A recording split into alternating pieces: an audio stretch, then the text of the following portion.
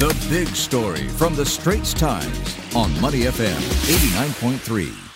Hello, you're watching The Big Story with me, Chao Suen.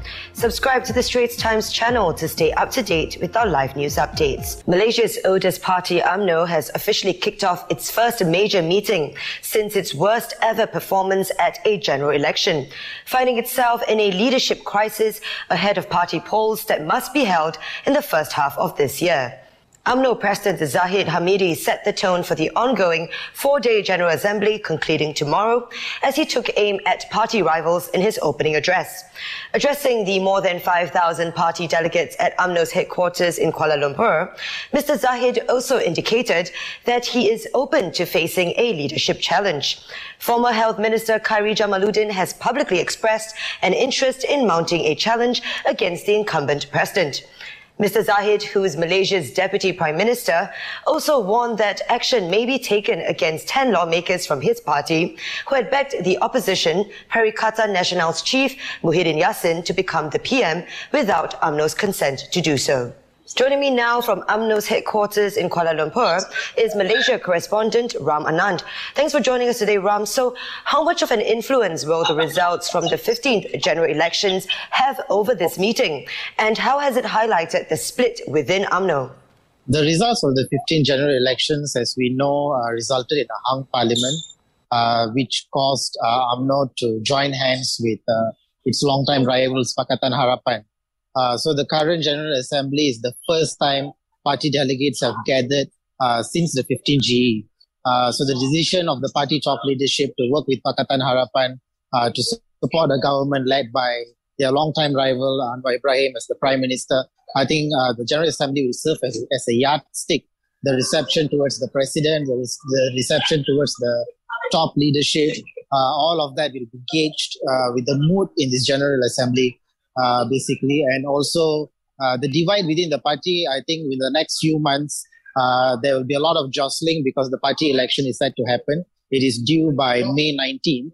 Although it's not happening in this current assembly, this is where people might declare their intentions to contest for top positions, and delegates will also use this avenue to express whether they want to see contest for the top two positions or not, which might have direct implications on the government led by Ms. Sani. So I understand that our colleague Zunaira has also asked several UMNO members about whether the party should allow members to contest for top positions. What have they said? The party members that our colleague Zunaira spoke to generally have been calling for contest for the top two positions. There has been a motion, I think, put forward by the put forward by the Women's Wing yesterday, calling for no contest for the top two position, which is the President and Deputy President post, which is an attempt to secure the presidency of Zahid Hamidi, who is the Deputy Prime Minister right now and also facing graft charges.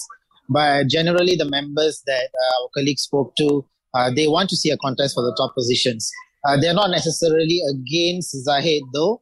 They seem to be supportive of his presidency, but I think they believe that the presidency needs to be legitimized in the form of a contest, despite some calls by some quarters. Now, speaking of contest, let's talk about Mr. Khairi, who has publicly stated his intention to challenge Mr. Zahid for the presidency. What do you think are his chances, and does he have the support needed from the party?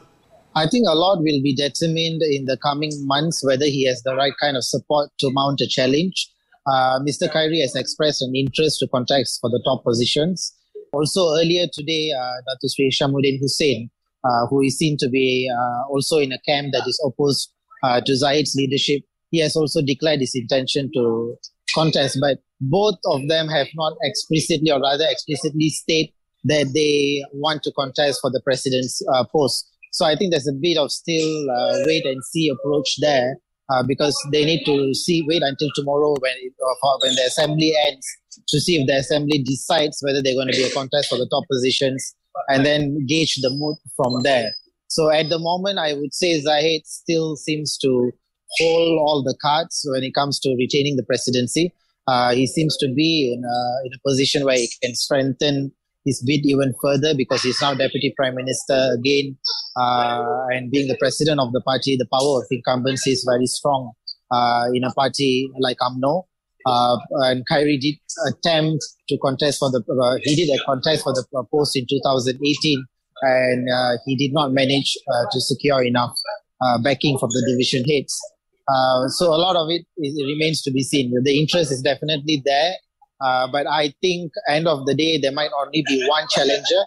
All of Zahid's challengers might team up together and choose one candidate to take on Zahid, so the votes are not split in that regards.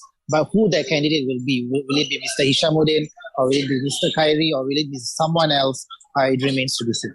Like you said, Ram, it definitely looks like it all remains to be seen. Thank you, Ram. This has been Malaysia correspondent Ram Anand.